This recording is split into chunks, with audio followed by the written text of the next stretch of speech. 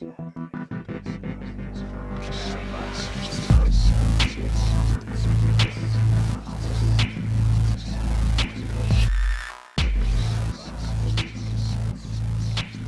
to the junior year episode 26 of the Horror Podcast. My name is Tyler, and I am the editor-in-chief here at Signal Horizon, a magazine dedicated to exploring horror, both in and out of the classroom. When I'm not managing Signal Horizon, I'm a teacher at a local high school in Kansas City, Missouri, teaching by Zoom and by Skype. And tonight I am joined, as I am every night, with our co-host and monster ambassador here at Signal Horizon, award-winning writer Oren. What's up, Oren?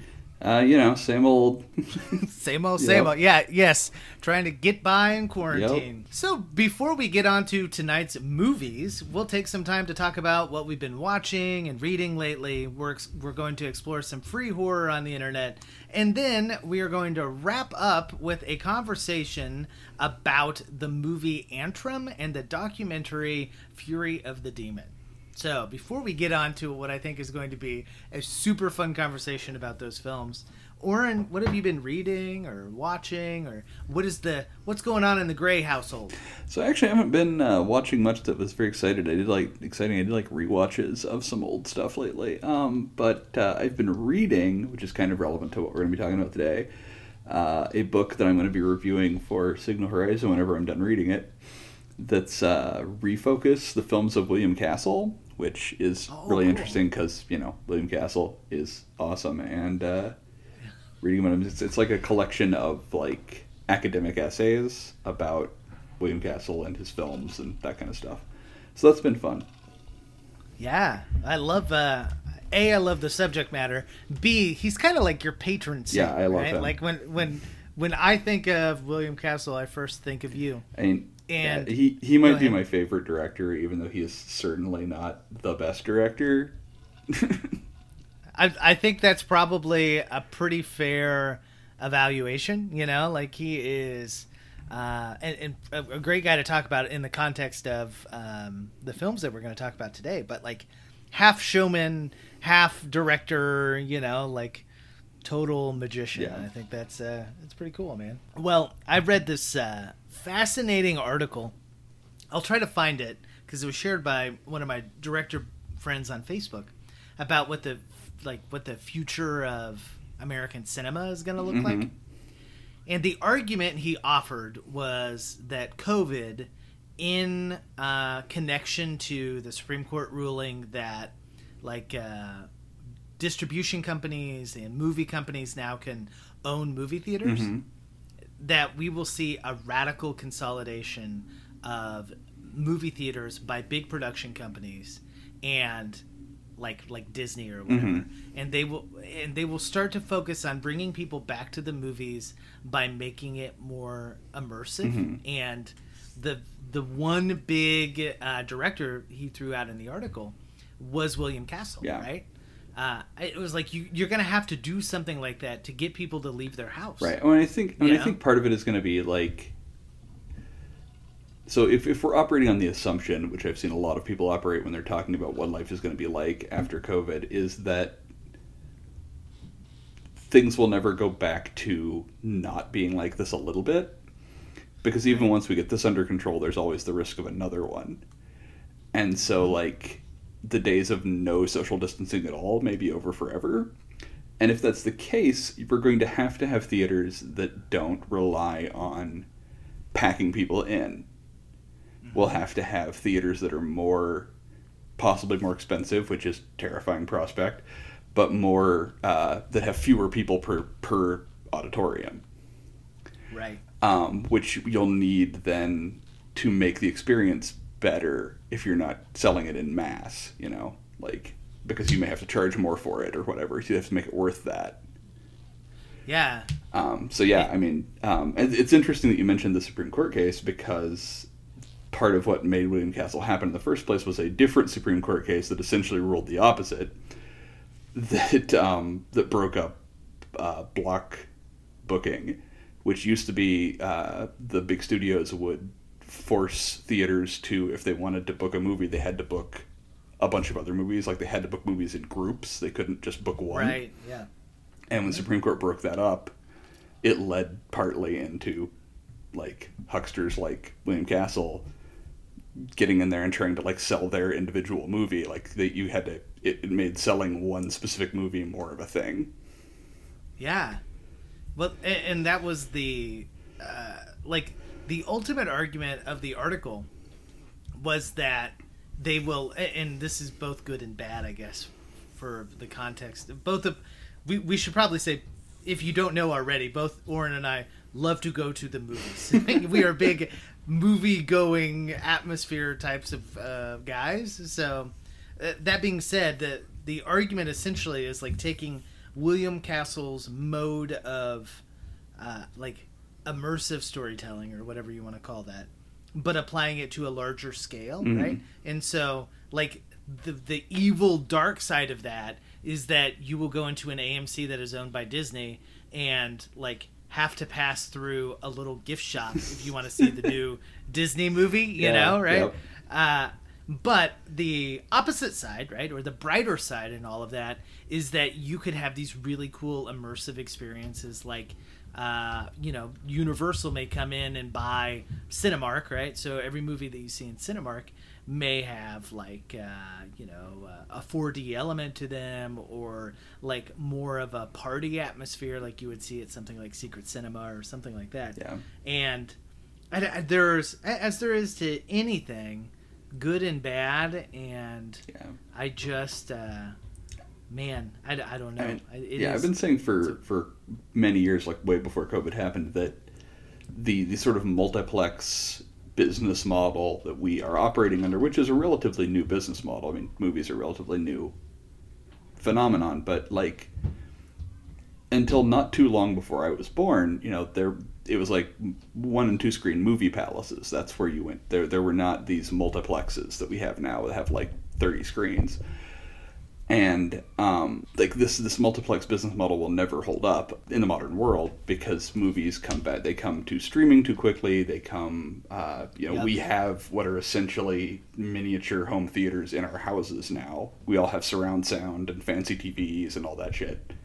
And so movie theaters will have to differentiate themselves in some other way. Just being a big screen that's air conditioned won't be enough. Yeah, well, and like I think the point of the argument, I think, of the article is there was that it pointed to the big article that came out maybe 2 weeks ago that led to this huge panic in the movie business that like Trolls fucking 3D Part 7, Trolls on Parade, Electric Boogaloo, or whatever the new Trolls movie that came out. They released it straight to, you know, VOD essentially, and they charged a premium price, and it made like fucking $22 million or something, like a massive amount, and it totally outsold what the first Trolls 3D or whatever it was, and so like.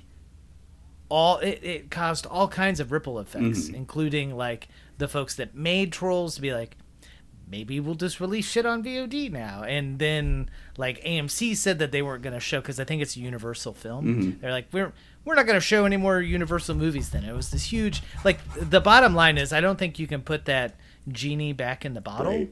And like I think there are certain movies now that are going to have simultaneous VOD releases. Oh, yeah. So then like, why go to the movies? Why make that happen? Yeah. And you know, but I think that's been coming. Like COVID may have accelerated it, but that was always been the trajectory all of this was on. Oh, 100%. And so the I don't think it will mean and I sounds like I probably agree with the article. Like I don't think it will mean the death of the movie house. I think it will just mean a change for it, which is probably good because honestly, I don't think the big corporate-owned multiplexes are a great thing for cinema, frankly. Yeah. I mean, like, I have... there is a place in my heart for, like, an AMC theater, because I was like an A-list stubs, whatever the fuck it's called.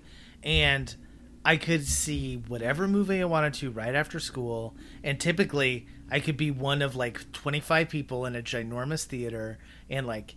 put my feet up and Right. do whatever. And like I enjoyed the convenience of getting in and getting out and seeing a movie in the format it was intended to be seen in, Right. you know? Yeah, I mean, But yeah, I don't think there's anything yeah. wrong with them either necessarily, but I don't think they are. I mean, I don't think they did anything beneficial for the form, and I don't think they are long for this world. Like, I don't think they will be the dominant life form in that particular ecosystem for very much longer. Yeah, well, and not in this iteration, Right, you know, right. like they're gonna have Yeah, to. something will change, and we'll have different kinds of movie houses, which again, has happened many times now in the short lifespan of the movie. Well, and I think the good news for us, right? We love the Screenland armor. We've talked about it multiple times. That is a very specific niche Mm-hmm. that I think will not be impacted by any of this kind of turnover. No, I 'Cause- mean, the only thing that I can see that would impact them is like they make a fair bit of their money off of first run stuff, and so if picture houses start, if studios start buying theaters, they might stop licensing their stuff out to other theaters. right, It might be right. a thing where you have to go to a Universal theater to see a Universal movie, and that could hurt places like the Alamo and the Screenland, because while we love them for their specialty program, it's not where they make most of their. Yes, that I mean, and that's yeah, true. It's not where they make most of their box office. So Yeah.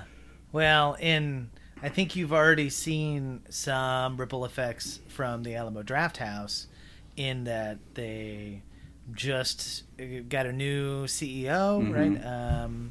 And then they sold off Birth Movies Death, which was their kind of website angle Right. that helped run Fantastic Fest, but it also helped advertise and do a bunch of other stuff. So, yeah, I mean, it will be interesting to see where it all goes from here, and of course, our fingers are all crossed for our beloved movie theaters.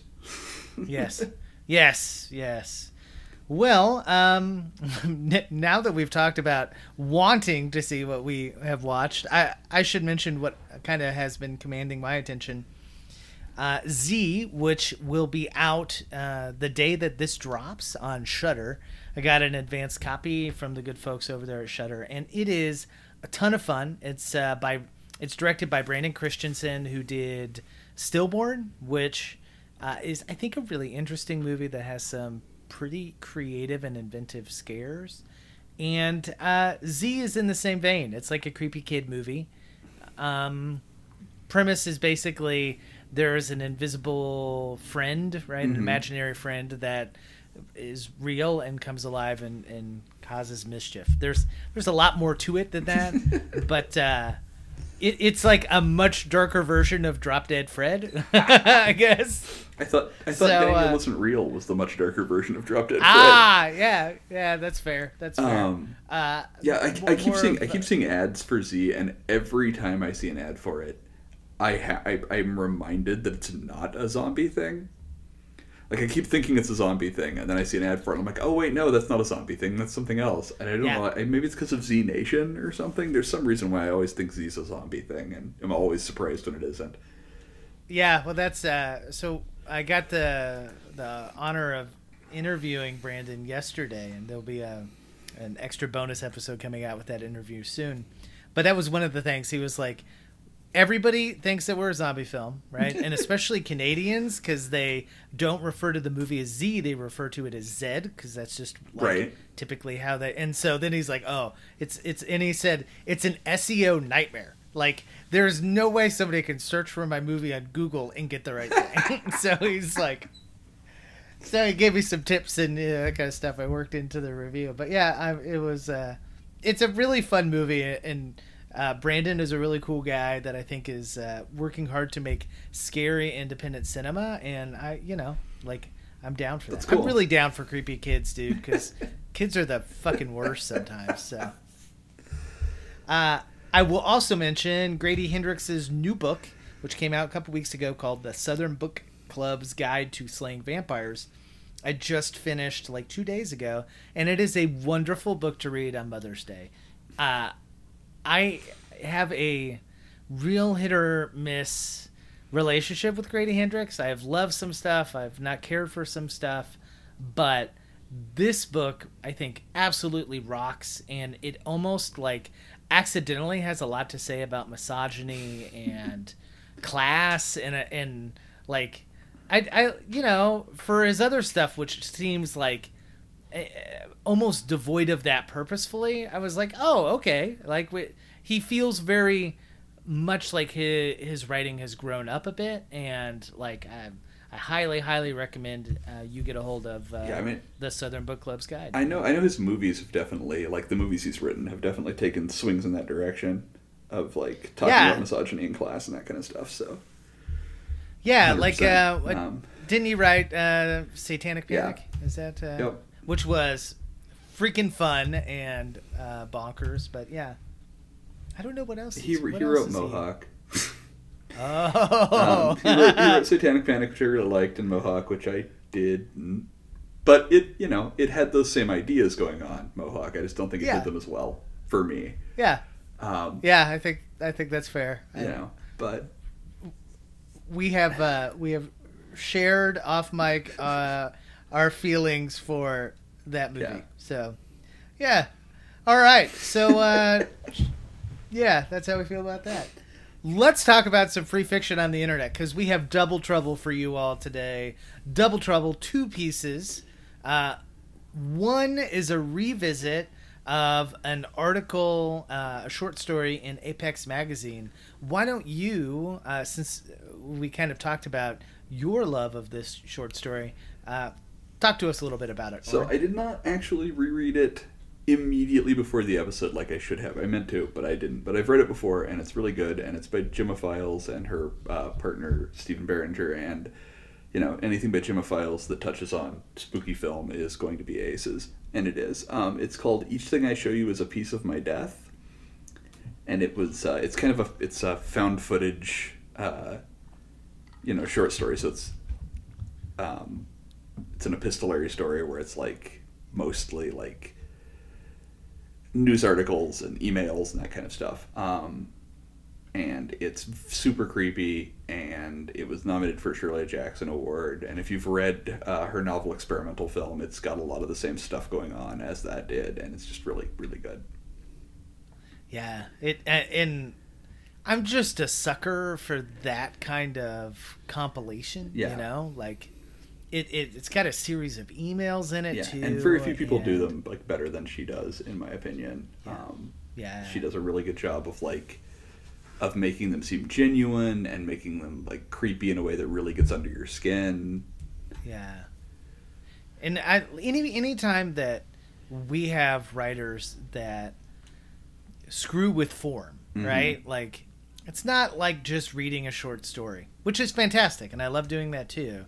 But when you can manipulate the form of which the story is told in, like, it creates buy-in and a level of dread. And I will tell you, the thing that it tapped into, even before the internet was around, we had like urban legends, right? And we had these legends surrounding film, like that you could see a munchkin kill himself in The Wizard of Oz, or in 3 Men and a Baby that there was a ghost, Right. And this short story taps into that kind of zeitgeist, that feeling that there is this creepy shit happening beneath the scenes of a beloved film, and nobody fucking knew it was there until, much later down the road. Yeah. I mean, and like, it's got its own, within the story, there's essentially a creepypasta, like, folded into the story of its own, like the background man and all that, like, it's great. And it definitely deals with that, with the kind of haunted or cursed film trope that we're going to talk about this episode for sure. So the other thing that you absolutely have to check out today is the new pseudopod this week, which is my favorite short story of all time, and one that has, I think, direct bearing on today's topic, and that is John Langan's Technicolor, which actually I think showed up first in Poe, which Ellen Dallow's Poe. which is like it is amazing to me how many just incredible stories showed up in that anthology, and none of them are, I would say, lame pastiches of an Edgar Allan Poe story. They're all like reimaginings. Yeah, no, they're fantastic. There's some really fantastic stories in that anthology. And Technicolor is one of them. It is essentially a college lecture that folds in the story of how the Mask of the Red Death got written, I guess. Yeah. Yeah. Sort of. Yeah.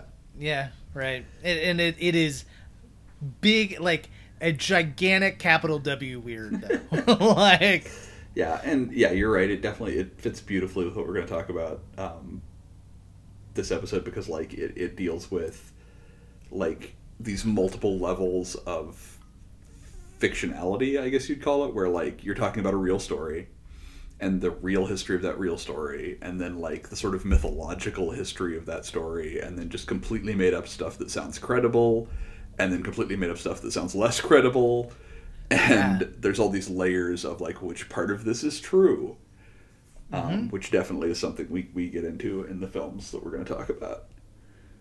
Yeah, so let's get into it. All right, so let's move into tonight's essential question, which is, can movies really make people do things? And to explore that question, we're going to talk about two movies that are ostensibly about cursed films that cause people to riot or kill themselves or kill one another. So, respectively, we'll first talk about Fury of the Demon from 2016, and then Antrum, which is a newer movie, both of which are out and available on Amazon Prime. When Edgar organised the screening of the film in France, I think he wanted to prove that it wasn't a myth. Numerous people were taken to the hospital injured. 6 individuals died in the fire that ensued.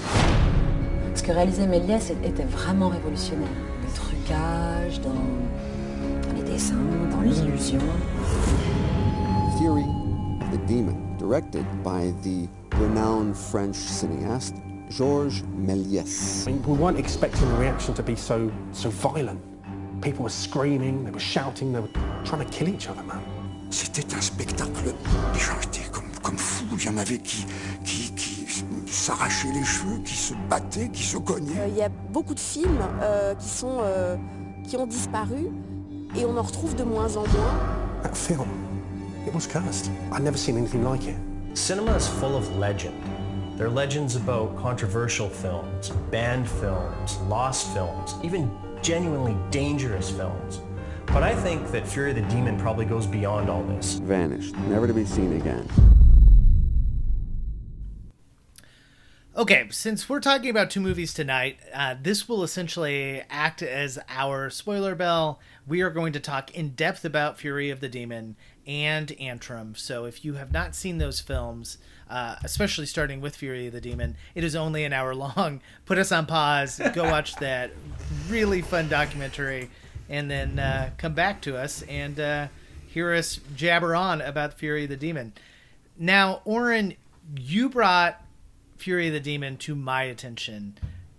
How did you, A, discover it, and B, what did you think of it? So I discovered it, I think, because Eli, who runs Magnetic Magic Rentals, had mentioned it to me at some point. But I watched it because I had watched Antrum, and it came up as one of the things that was recommended to watch if you just like, other things like this on Amazon Prime or whatever. And I was like, holy crap. Eli had talked about this and he'd been having trouble finding it or whatever, and now here it is on Prime. So that's how I watched it. So I watched them in the reverse order of how we're going to talk about them, which I bring that up mostly because, and this is going to get a little bit into what I thought of Antrum, but when I watched Antrum, which is like 15 minutes of a documentary, fake documentary, and then the cursed film of the title, my Letterboxd review was essentially like, I wish there'd been more talking heads. Like I just wanted the people to be like, I wanted more of the documentary part and less of the movie. And so then I watched Fury of the Demon, which is literally all documentary part. And I was like, yes, this is exactly what I wanted. Yeah, totally scratched that itch. And I will say, so the long story short, we should tell you that probably before we go into the rest, I should give us a brief summary of what Fury of the Demon is about, because it is a documentary. I will say there is no caveat to it that says it is not documentary, so there are some dubious facts that maybe we will get to in just a bit. But, I mean, everything here is billed as real, and most of it is. So, the Internet Movie Database lists the brief kind of summary as a documentary investigation on the rarest and most controversial French movie in the history of early cinema. A fascinating, lost, and dangerous short film which causes violent reactions to those who watch it. So, the long story short is, it's essentially about Millies. I think it's Millier. Okay, and who, like, I think you were a lot more familiar with. Oh yeah, I know him because, like, I've seen that kind of 30-second clip of a spaceship, right, voyage to the moon crashing or into the whatever, moon. Yeah, right. I've seen that 1,000 times, and I never just placed it with this particular director. I'd always known that it was like a French style of almost absurdist filmmaking, but. So yeah, Georges Millet is, if I'm pronouncing his name right, is he's amazing, and like anybody who's really into film, especially old film, will know who he is. And he's kind of one of the pioneers of the motion picture, from back before there were like feature films or film editing or any of that stuff, where it was just like shorts and it was all like experimental shorts and that was all there was. And you can go to like probably any library and find a DVD or something of like a bunch of his short films. You could probably find, I think, a lot of that on YouTube. There's a lot of them on YouTube. And I mean, he made, like, I think the estimates are like 500 and some odd films, of which maybe a couple hundred survive. So there's like more lost than survive. But well, and go ahead. I think one of the most fascinating parts of the documentary is they talk to all of these kind of French film scholars and historians, and they're like, we discover new Millier like every year. Yeah. He's like, somebody will like be cleaning out their closet, and some of that is culturally, like, France is just really old, in Paris in particular, like they have attics that people just don't go into for 100 years, and so like that adds in the mythos, because there is this film and it's been screened like 2 or 3 times. Like, it pops up, it gets screened somewhere, and then it disappears again, which adds to that mythos, adds to that kind of drama of it all. But that's where Fury of the Demon comes in. If we discover new Millier every year, right? Then maybe one of it is going to be another film like Fury of the Demon. Yeah, and so that's one of the sort of really interesting things about Fury of the Demon for me, is that like its hook, right, is that there's this film that causes these riots whenever it gets shown, right? And the film's not real. I mean, as near as I can tell. And all the history of it is not real, but everything else in the documentary is, for the most part. And so, like, it's this hook to trick people into watching what is essentially like a beginner's documentary about Millet. Yeah. And so like it's simultaneously operating on these two fronts, where on the one hand it's sort of pretending like it's this kind of sensationalist, spooky thing to trick you into watching a documentary, but at the same time it's doing a really good job of pretending to be a documentary to the point that it's fuzzy what's true and what isn't. Yeah. Like, it's hard to find online like concrete anybody who doesn't treat it like just a straight up documentary. When like its core premise is made up. Yeah, well, and in the documentary, right, in quotations now,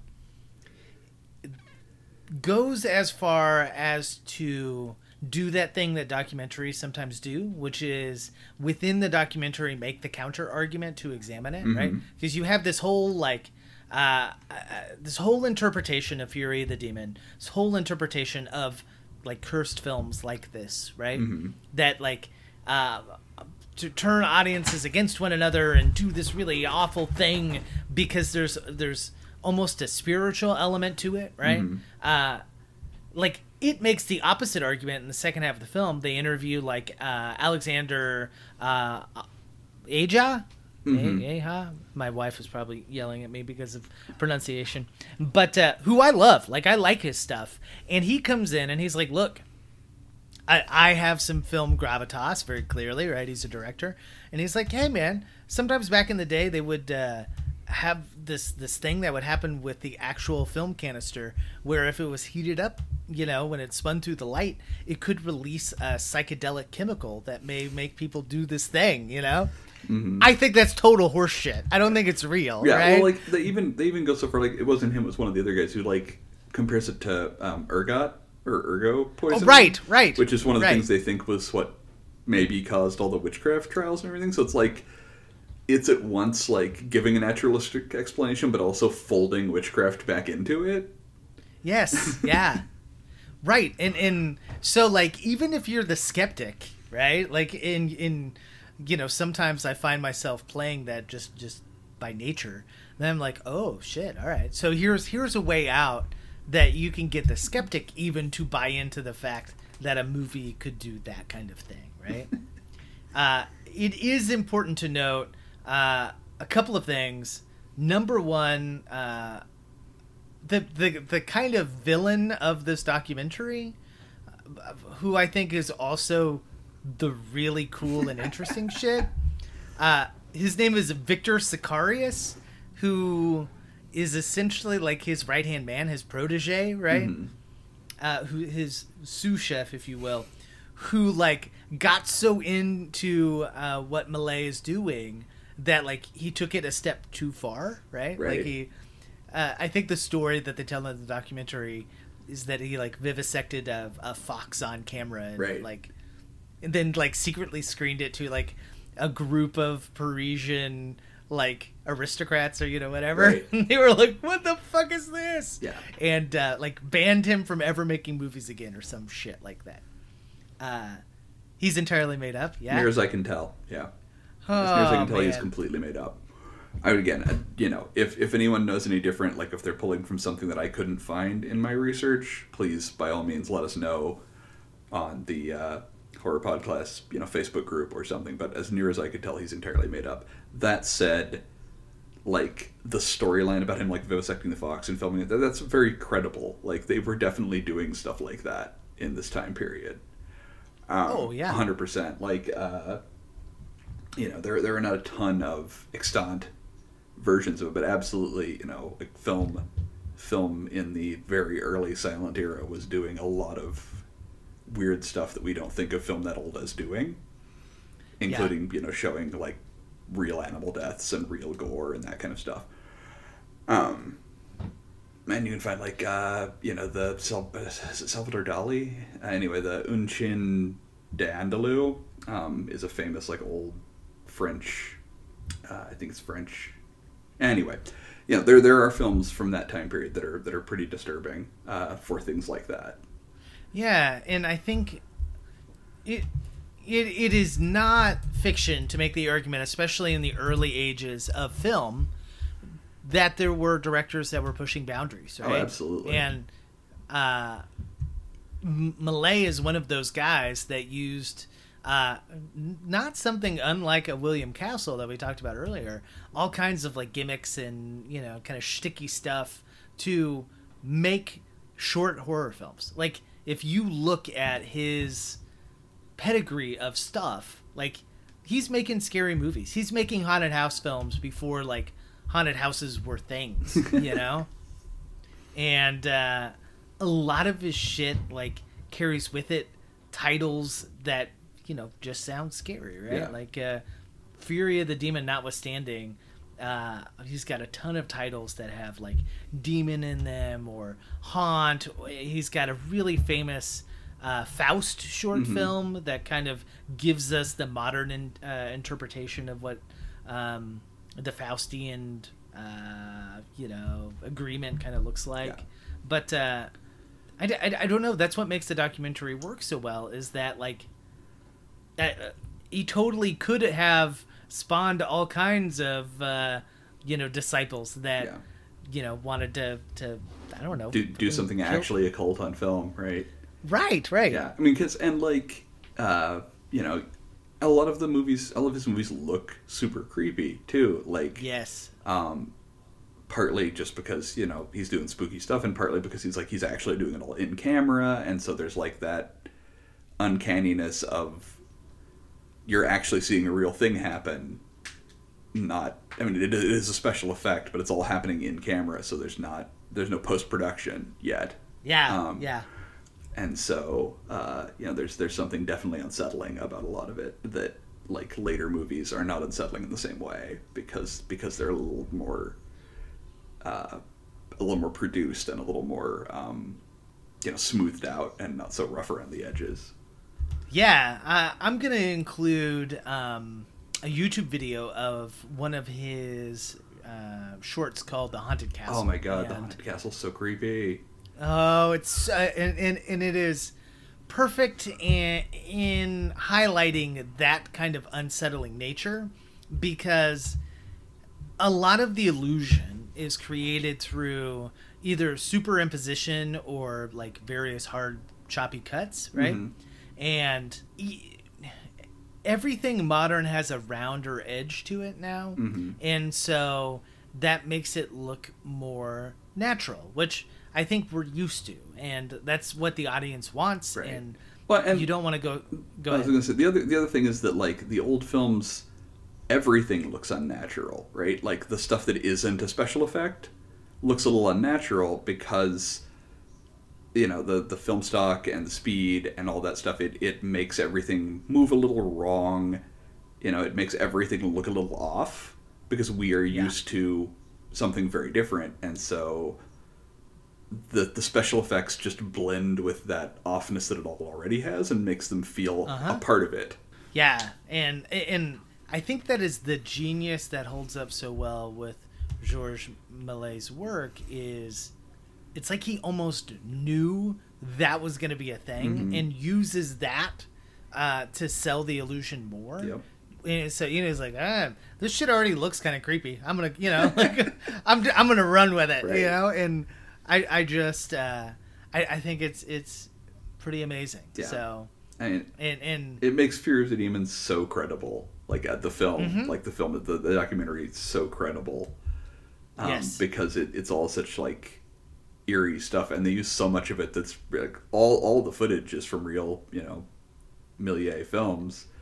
Right. And it's all such creepy footage, and it's so. Yeah.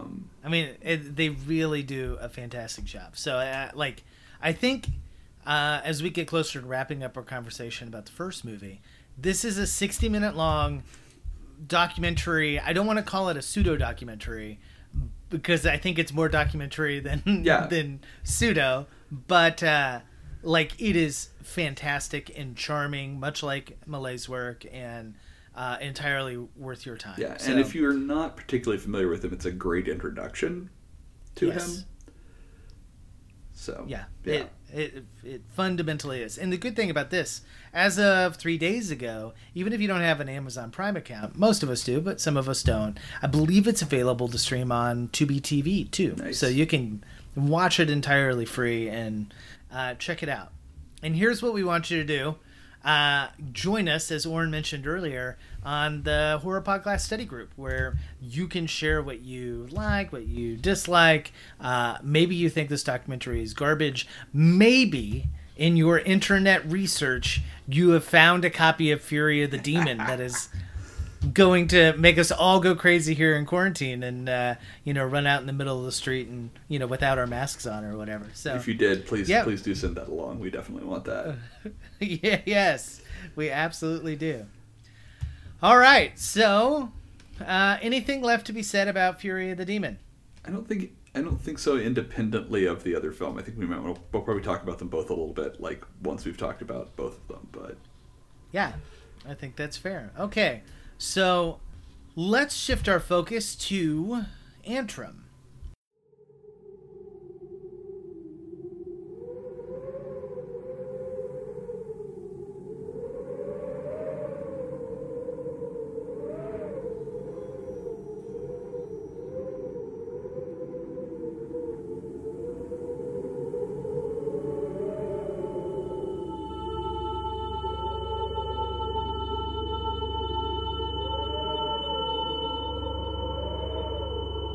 This is the forest where the devil landed when he was cast out of heaven. And at that spot, we'll find the entrance to hell. The Antrum.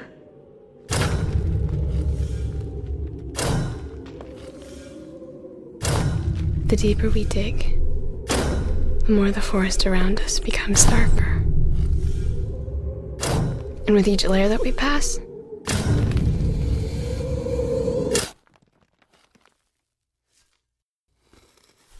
deeper in hell we'll be.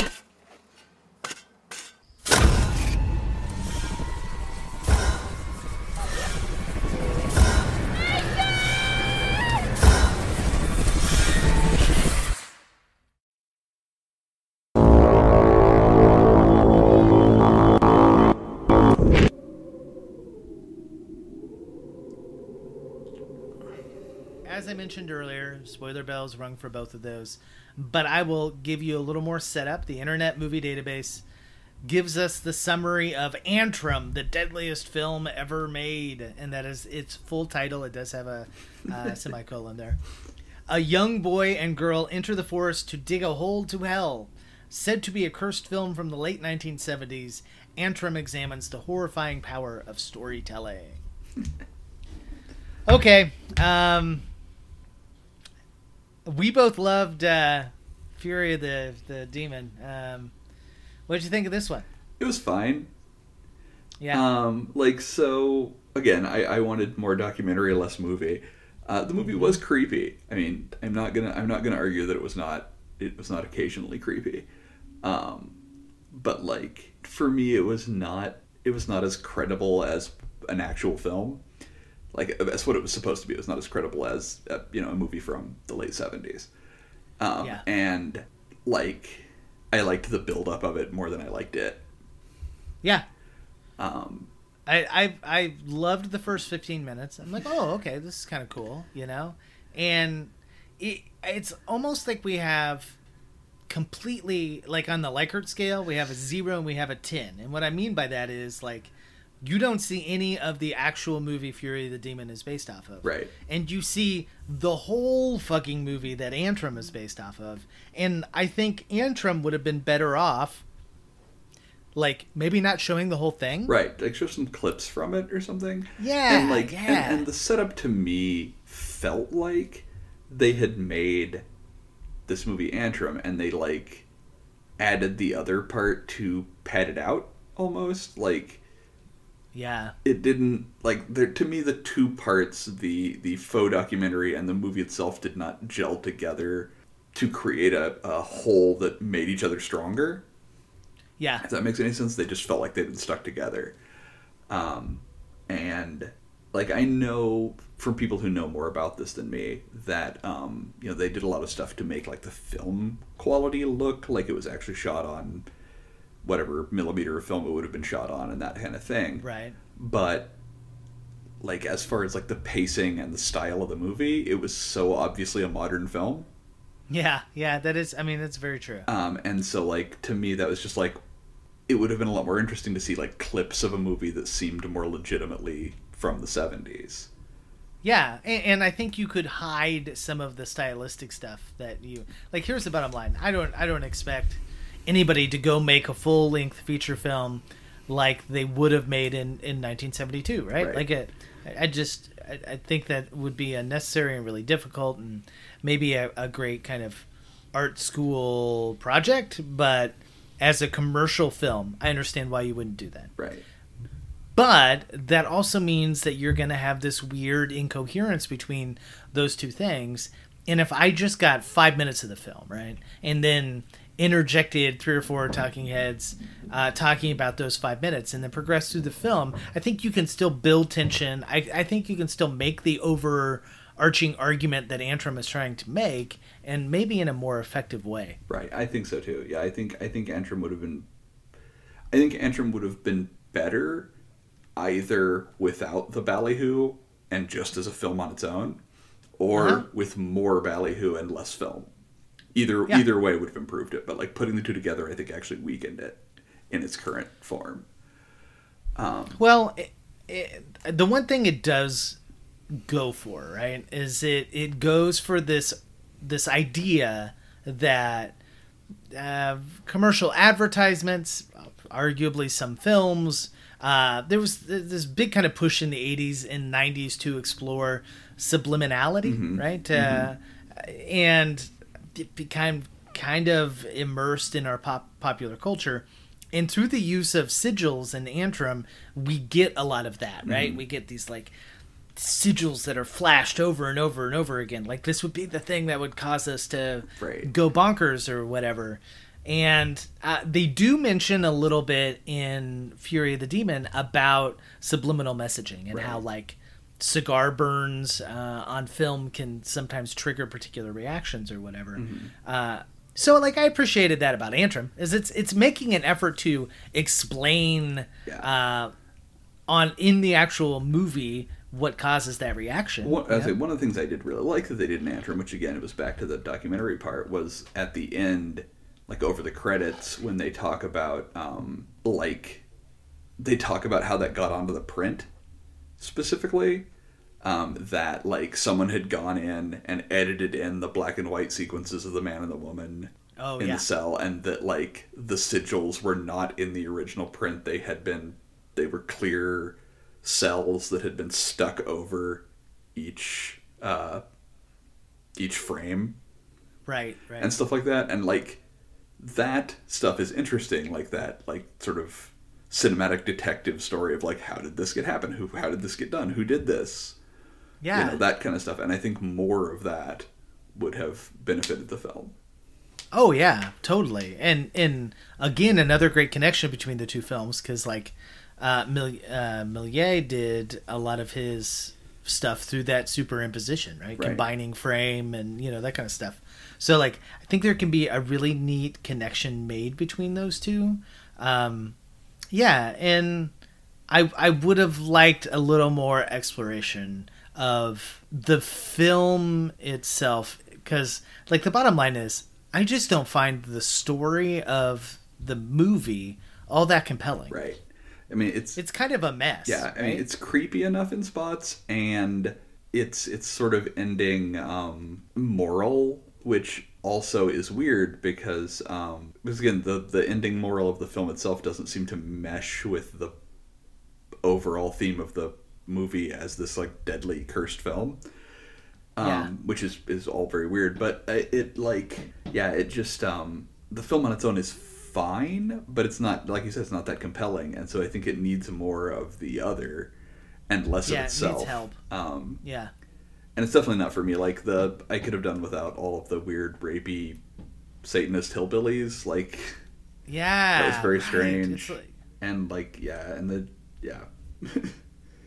Well, and that's why I say it's kind of a mess. Yeah, it is. It is definitely a mess.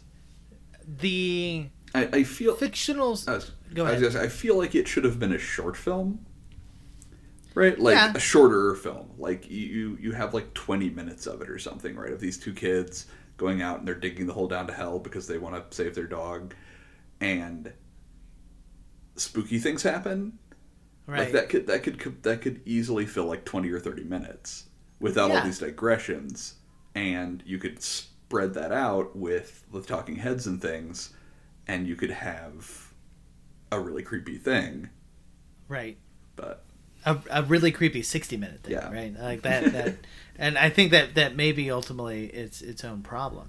Like there is like a folk backstory to Fury of the Demon, that is believable, right? Like they have this conversation about this like society of scientists and artists that like gather in the freaking catacombs of Paris and like drink absinthe and try to conjure the devil or some shit, you know? And like, that's all real, actually, but... Okay, but that like that kind of that nuance, that backstory, that is the interesting part of the film. There is not any of that to the actual story of Antrum, right? There is these like random backwoods, like devil worshippers, I guess, that have also built this like. It's a really strange aesthetic in that film where it's like a rusty. Like occult artifacts. Yeah, you know? it's a Moloch statue, but like it's a really weird, like made out of carpets Moloch statue. It's very strange. Yeah, right. Which is kind of cool, but like, it did not feel like it went well with everything else. Yeah, you know. So that I think we've been really harsh on Antrum. Yeah, so and I don't mean to be. Right. It was okay. I would say it was okay. Yeah, I mean it is on its own a fairly creepy little film, and you know it's deadliest film ever made shtick is interesting. While it's going on, I just wanted more of it. Really, is what it boils down to. I wanted more of that documentary stuff, more background. Probably the one thing that Antrum has going for it that Fury doesn't is like, you know, they sell this whole thing, right? It's the deadliest movie ever made, right? Blah blah blah, and you get that same kind of pitch from Fury, but everything feels very safe in Fury because you never see it, right? You know, like it's always this off-camera thing that we deal with from afar, which makes it just a fundamentally different experience. Yeah. But that first 2 minutes, right, where they're like, Antrum is the deadliest film, and now we're going to show it to you. There is that little tickle part of your brain that's like, oh, fuck. Yeah. Oh, shit, I'm actually going to watch this. Right. Right. Yeah, and again, I feel like, again, and I know I'm bashing it again, I don't mean to be, but, like, you could have really preserved that tickle if Antrum, the film, had been shorter. Yeah. If you'd seen less of it. Because, like, that moment of trepidation wears off when your movie's like 70 minutes long. Yeah. Oh, I agreed. Like then you travel to a fundamentally different world, and as a result, you have all the protections of, you know, that kind of veil that you normally drift over yourself anyway. Right. You know? Yeah. You need something that's almost like if you're going to show someone a movie that you tell them is going to kill them, it needs to feel like really immediate and short and choppy almost, like the bits in The Ring or something, you know. Right. And that's what makes The Ring so effective, is it's not an hour and a half of Samara, you know, crawling out of the well. Right. You know, like you just get this 30-second snippet of it. Yeah. I think that's a good way to put it. Before we wrap up our conversation, I did want to highlight a couple of articles. Number one, our friends over at the Horror Homeroom have a really great discussion of Fury of the Demon, the mythological Méliès film, as compared to The Haunted Castle. And it looks like The 13th Floor has a really good discussion of other films that supposedly have some curses to it. Nice. Like The Exorcist and Jaws and all of that. And that's actually by Rebecca McKendry. So, cool. Yeah. And if any of this is of interest to you, you should totally check out the Shudder series Cursed Films, which takes a good hour-long look at like 5 distinct films that have weird urban legends that surround them. And I think may not necessarily be exactly what we're talking about here, but I think they'd be pretty good companions. So. You've watched the Cursed Films on Shudder, right? So the one they do one for The Exorcist, yes? Yes. Do they talk about the actual serial killer in it? If they do, it's tangential. The bulk of the film, or the bulk of that particular episode, is about like real life exorcists. You know? So yeah, it's okay. I mean that's fine. No, I want to hear more about that. The other subject. It's not that there's nothing wrong with that. Yeah, I don't remember them referencing it. Maybe they do. Okay. Because that's just a really fascinating story that is one of those situations where, like, a film has an urban legend that happens to be true in this case. So for the folks that aren't aware, give them the so in the Exorcist, there's a scene. It's when Regan is in the hospital one of the times. One of the people, one of the techs, like working, one of the nurse techs, is an actual serial killer. The guy in the film, he was an actual tech that they filmed at that actual hospital, who later turned out to be a serial killer. He was committing murders at the time that the movie was made. And that's fucked. Right? And this fascinated William Friedkin, who then went on to was able to get permission to interview the guy in jail, and those interviews helped to inform the making of Cruising, which is William Friedkin's movie partially about those killings. So, yeah. Wow. So. Well, I will have to go back. I'll have to rewatch that episode of this film, see if they talk about it anymore, and they do. Interesting. If there's going to be a scene that could curse somebody, I guess it'd be one from a serial killer. Right? Well, I got to tell you, we enjoyed both of these films pretty evenly, there's room to love both. However, our anonymous Amazon user did not like Antrum one bit. It is one of my favorite anonymous Amazon user 1-star reviews I've ever read. This one is a delight. And here we go. Oh, and hang with it because it starts off pretty morose.